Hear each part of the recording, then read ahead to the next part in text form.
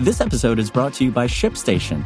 You know, some things take a lot of work, like sending little robots to far-off distant planets. And just as that's challenging, so too is running a successful e-commerce business, especially when there's so much to do.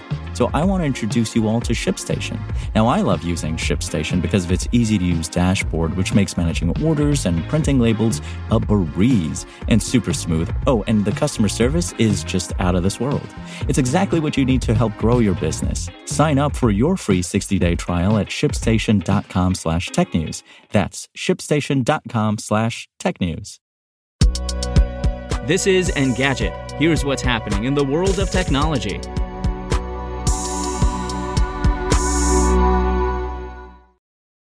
It's Thursday, March 17th. Facebook's policy banning deepfakes was the latest to be put to the test amid Russia's invasion of Ukraine.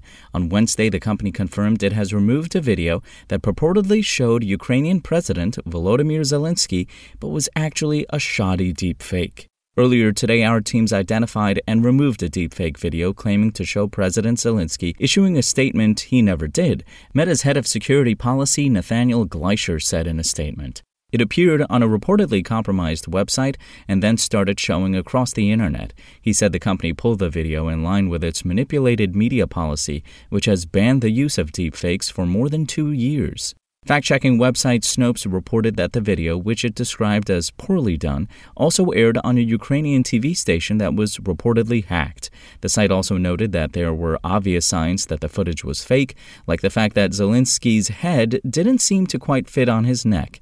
Zelensky himself also debunked the video on his Instagram account. And Netflix is finally gearing up to do something about unauthorized account sharing.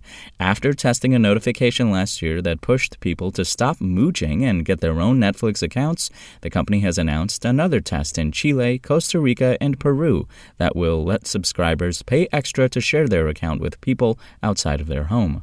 According to Variety, subscribers will be able to add up to 2 sub-members for $2.99 each in Costa Rica. Those users will get their own Netflix logins, recommendations, and profile. Additionally, Netflix will also let subscribers in those countries transfer individual profiles to completely separate accounts.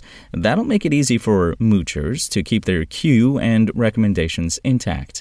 The company isn't committing to these features globally yet, but if it works out in those countries, don't be surprised if it starts nagging your parents to pay extra for your account. If anything, it's surprising it's taken Netflix this long to do something about account sharing. The practice is explicitly forbidden in the company's terms of service, but it's something many people do anyway. And really, Grandma doesn't need her own account just to watch her stories. After raising its prices in North America earlier this year, it wouldn't be too shocking to see the company push for additional fees.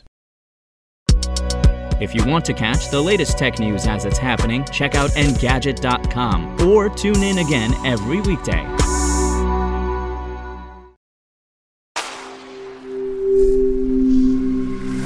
Spoken Layer. Want to learn how you can make smarter decisions with your money? Well, I've got the podcast for you. I'm Sean Piles, and I host NerdWallet's Smart Money Podcast. Our show features our team of nerds, personal finance experts in credit cards, banking, investing, and more. And they'll help you make the most of your money while cutting through the clutter and misinformation in today's world of personal finance. You'll get clarity on strategies to help you build your wealth, invest wisely, shop for financial products, and plan for major life events. Listen to NerdWallet's Smart Money Podcast wherever you get your podcasts.